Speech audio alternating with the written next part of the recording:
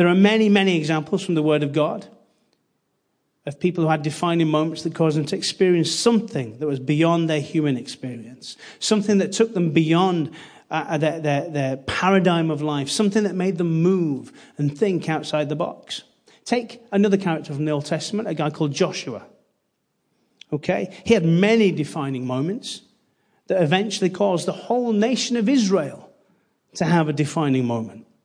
In Exodus chapter 33, we get a hint of a defining moment for Joshua in verse 11. This verse tells us that when Moses left the tent of meeting, that is a place of God's presence, Joshua wouldn't leave the tent. He was spending some FaceTime, and not in an Apple iPod kind of way. He was spending some FaceTime with God there in the flesh. And it was changing his life. That was definitely a defining moment. In Deuteronomy chapter 31, when Moses chose Joshua to succeed him as the leader of the Israelites, the early Jewish nation, and take them into the promised land, that was a defining moment. When Joshua came to the Jordan River at flood stage once again, that came another defining moment for Joshua and the nation. His defining moments led the nation of Israel to their defining moments. When they stood on the banks of the River Jordan, they had a choice to follow God and cross the flooded river or stay put. This event defined them as a people who could trust God to provide a way when there seemed no way. As that water began to part and the people began to cross over into the promised land on dry ground, they had a defining moment. Then right after that, the people had another choice to make. As they stood outside the city of Jericho, a seemingly impossible task was set before them. It was the first city they had to conquer, and the people who occupied the city of Jericho were strong and well protected. And it was way beyond Joshua and his people's ability to penetrate the walls of this city, and yet they obeyed God. And they had a defining moment when they let God win the battle. Jericho's walls fell as the Israelites simply marched around the city a number of times and blew their horns, just as God had asked them to do. And look up the story for yourselves in Joshua chapter 6. Read it and discover. Another defining moment came after Joshua and the people of Israel when they suffered their first defeat against Ai. They'd had an outstanding victory at Jericho, and now they had a defeat. And how would they react when they were defeated? Because this defeat would also define them. They'd made a bad choice. And they tried to defeat the city while depending upon their own resources instead of relying on God like they had done at Jericho. The very fact that they turned back to God after this defined them. And this is a really important point for us to note. And please write this down so that it sinks in. We're not defined by our defeats. We're defined by how we respond to them. We're not defined by our defeats. We're defined by how we respond to them. How we respond can make us conquerors or cowards. These are defining moments. In the book of Joshua, chapter 24, after all the fighting to take the land that God had promised them, the nation is faced with yet another defining moment. All the people are summoned together, and Joshua challenges the whole nation to make a choice as to who are they going to serve. And I want you to listen as to how Joshua approaches this choice with Israel. He gives them a little history report, and then he says to them, and I'm going to read from the New International Version, so it'll be a little bit easier for you to follow in your Bibles. Let me read it from verse 14. Now fear the Lord and serve him with all faithfulness. Throw away the gods your forefathers worshipped beyond the river and in Egypt, and serve the Lord. But if serving the Lord seems undesirable to you, then choose for yourselves this day whom you will serve. Whether the gods your forefathers served beyond the river, or the gods of the Amorites in whose land you are living. But as for me and my household, we will serve the Lord.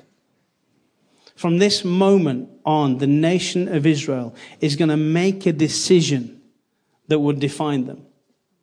Will they be a people that are going to serve God, or a people that are going to serve themselves? Are they going to be a people that depend on God, or are they going to depart from this dependent and dependable relationship? Will they walk by faith, or will they walk by sight? Will they live as a covenant people in a pagan culture, or will they succumb to the influence of evil all around them? This was a defining moment. And can I suggest that in our society today, we're faced with the same defining moment as this? And it sounds pretty much the same. Are we going to allow Christ into our lives and reflect him and share him with others? Are we going to worship him and praise him and learn about him 7 days a week, or just 1 day a week? Are we even then going to let other priorities take precedence over meeting together? Or are we going to choose to celebrate together as his church, no matter what we have to move or what we have to lose? Are we going to put our stake in the ground and declare this far and no further to be influenced by secular opinions and activities? In other words, be in the service of other gods, when God calls us to worship him and him alone, and do so much more in pursuit of him. Ponder your answer to those questions. Because the people of Israel answered Joshua on that day. Here's what it says from verse 16. Then the people answered, "Far be it from us to forsake the Lord to serve other gods. It was the Lord our God himself who brought us and our parents up out of Egypt from the land of slavery and performed those great signs before our eyes. He protected us in our entire journey and among all the nations through which we traveled. And the Lord drove out before us all the nations, including the Amorites who lived in the land. We too will serve the Lord because he is our God."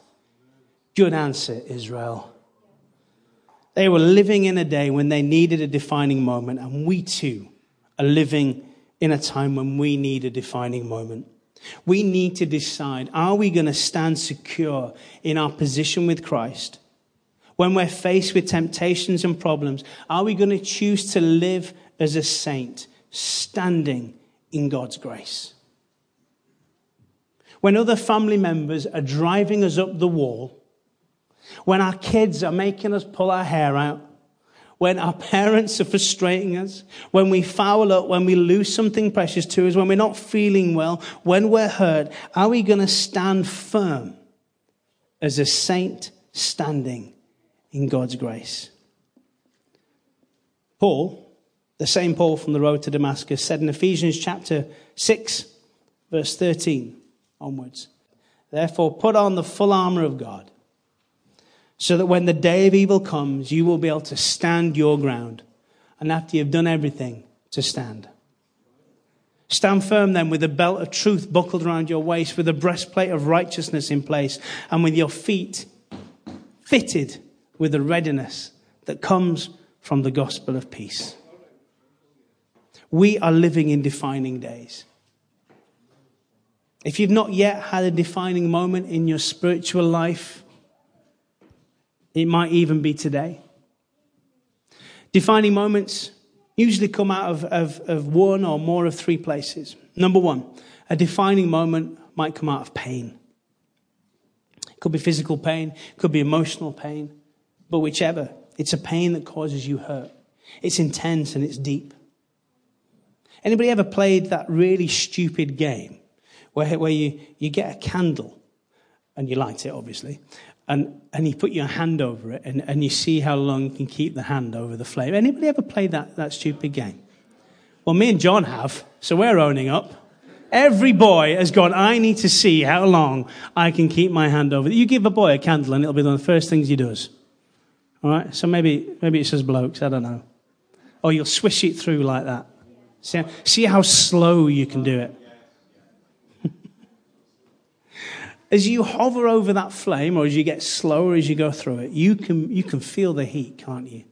And the closer you get to it, or the slower you get, the hotter it gets. And you've got a defining moment facing you. You can continue to move your hand closer to the flame, or you can stop. Because if you don't stop, you're going to get burned. And if you stay there while you're burning, you're going to get a scar. And you're going to get a scar on your hand that lasts for the rest of your life. You'll leave a mark on your hand that will never let go. And that is a constant reminder of the choice that you made. The Apostle Peter from the Bible is a good example of someone who had a defining moment because of great emotional pain. He betrayed Jesus not just one time, but 3 times in one night. His heart was broken because he did something he thought he would never do. Scripture says that Peter wept bitterly because of his actions. He didn't just sob, he wept bitterly because of what he'd done. He was faced with a defining moment. Either he could give up and run away, or he could face the others and face Jesus. Now, Peter ultimately chose to stay and follow Christ. His passion and his defining moment worked out through his emotional pain. In fact, his loyalty and his steadfastness probably shaped from that night of fear and shame. And this is important. Jesus forgave him entirely. Wow. A defining moment, this is number 2, a defining moment may come from a piercing truth. I mentioned this already, but it's worth repeating. The Apostle Paul's conversion to Christianity was based upon a piercing truth. And this piercing truth was revealed to Paul, who like I said, was called Saul of Tarsus. And it was this: Jesus, whom Saul was persecuting, was alive and well. Jesus revealed himself to Paul, turned his heart to God, and he became one of the greatest church builders in the history of the church.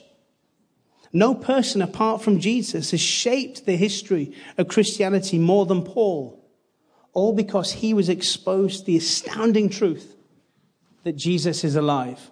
Now I want an amen on that. Jesus is alive. Amen. The scales dropped from his eyes, seeing the world anew. And number 3, a defining moment may come from an irresistible love for God. I've mentioned King David again. I'm going to talk about him again here. He had a deep, irresistible love for God. And even though he stumbled and he fell, he knew that God loved him.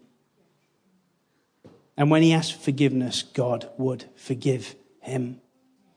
And repeat that because I feel that's important for someone. God loves you. And no matter what you've done, he forgives you. You're his child. He wants to have a relationship with you.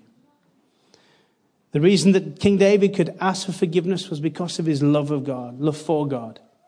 He had hurt God, and when confronted with his sin, David's love for God caused him to repent. In other words, turn back from what he was doing and turn to God. All the examples that I've shared with you this morning, they've got something in common. From Joshua and the Israelites to David, and from David to Paul, their defining moment caused their life to be changed. Their life was heading in one direction. God touched their lives in some way, and then their life headed in a different direction. And if that's what a defining moment is, then some of us this morning may desperately need our own defining moment. We may need a defining moment in our health. We may need a defining moment in our marriage. We may need a defining moment in our finances. We may need a defining moment to break the bondage of addiction. We may need a defining moment to break the stagnation or depression of our spiritual condition. I love defining moments. I love identifying those defining moments. And I think as we as Freedom Church, as the family, we need to be able to recognize when we together have had a defining moment. And as a church in recent years, we've had at least, again, number 3, it's always a good amount. We've had 3 defining moments. Number 1, the clear conviction from God that we were to once again put the building, Ashwood Centre up in Headingley, up for sale. A defining moment ended by the miracle of actually selling the thing. Once again, it was a miracle. that we sold it. I cannot press that enough. It was a miracle. Thank you, Jesus. And if it's a miracle, then clearly it's from God. 2, clearly hearing from God where we needed to be based as a church community. And that's here in the east of the city. Number 3, most recently, God's prophetic message for us to change our name to Freedom Church and to focus on the mandate of Luke 4, verses 18 and 19. I'm going to finish my talk this morning by focusing on Jesus and some of his defining moments, as they're also key to where we are as a church and some of the challenges that we've got ahead and some that we're facing right now. So please turn with me to Mark 1 from verse 9. Mark 1 from verse 9. At that time, Jesus came from Nazareth in Galilee and was baptized by John in the Jordan. Just as Jesus was coming up out of the water, he saw heaven being torn open and a spirit descending on him like a dove. And a voice came from heaven. You are my son, whom I love. And with you I am well pleased. At once the Spirit sent him out into the wilderness. And he was in the wilderness for 40 days, being tempted by Satan. He was with the wild animals, and the angels attended him. Pull some things out of that. Number 1, we know that we are at a defining moment in our life when we feel that we must leave the safety of what we know to do what we are compelled to do. I'll read that again. We know that we are at a defining moment in our life when we feel that we must leave the safety of what we know to do to what we are compelled to do. Jesus had a defining moment that said, it is time to begin. He left the comfort of his mother's home and he began his public ministry. He was compelled to do what he needed to do. And there are times in our lives when we know that God wants us to do something, and then we have to make the decision to do it, no matter what. Number 2, we know we're at a defining moment in our life when it is faith that dictates our decision, not logic. We know we're at a defining moment in our life when it is faith that dictates our decision rather than logic. Jesus was compelled to be baptized by John the Baptizer. He didn't need to be baptized by John. He's God, after all. His faith in God's plan took over, and logic took a back seat. Some folks may never have a defining moment in their life because they can't let faith control them. They won't let faith control them because it doesn't seem logical. But the Bible is full of stories that prove faith overcomes logic. And I encourage everyone, again, just to read your Bible, find out about these stories, read the scriptures daily, soak it in, and let the Holy Spirit do his work in you. Because as you do that, as you commit time to reading God's word, to then enabling the Holy Spirit to let you know what's going on as you read God's word, faith will grow larger, and you'll be able to work things through in your life that seem odd, peculiar, out of step to others. But actually, when you go ahead and do that, when you go ahead and make that decision, all becomes clear. As you put your feet into the water and the water goes up to your ankles and then the waters begin to clear, people go, yeah, that's what they were doing. But it takes faith to move you first, not logic.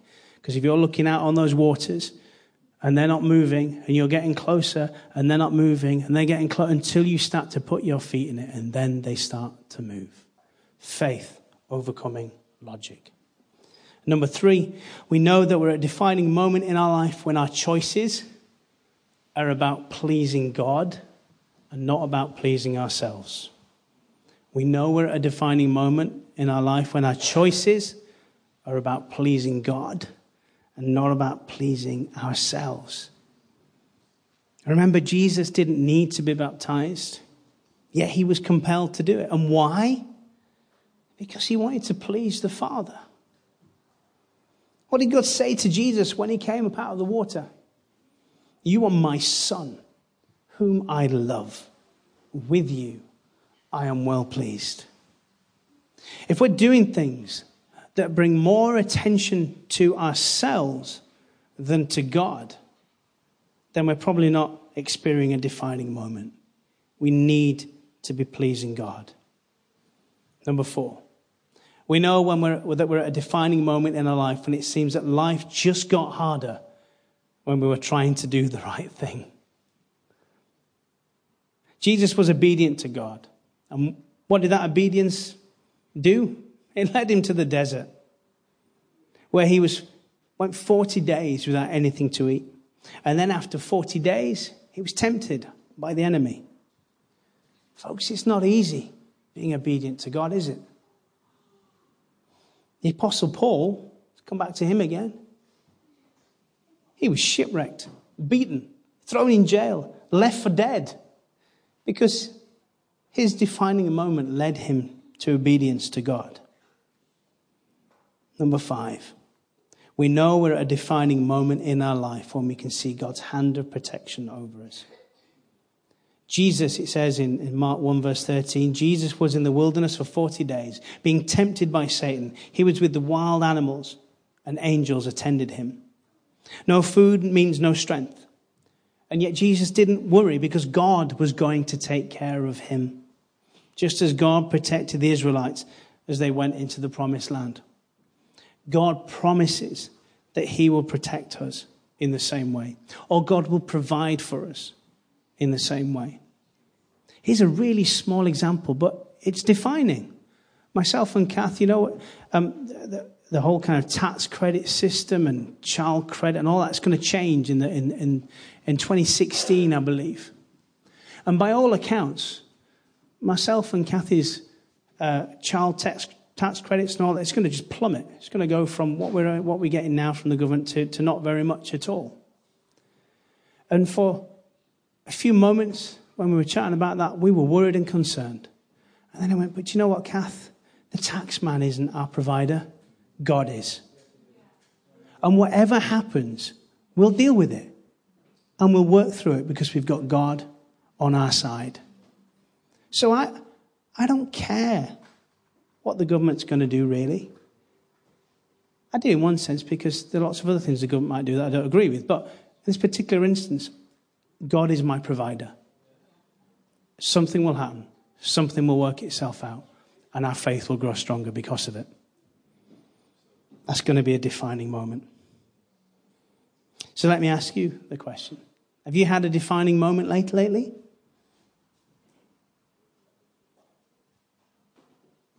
I think right now can be the moment that we tell God yes to some questions.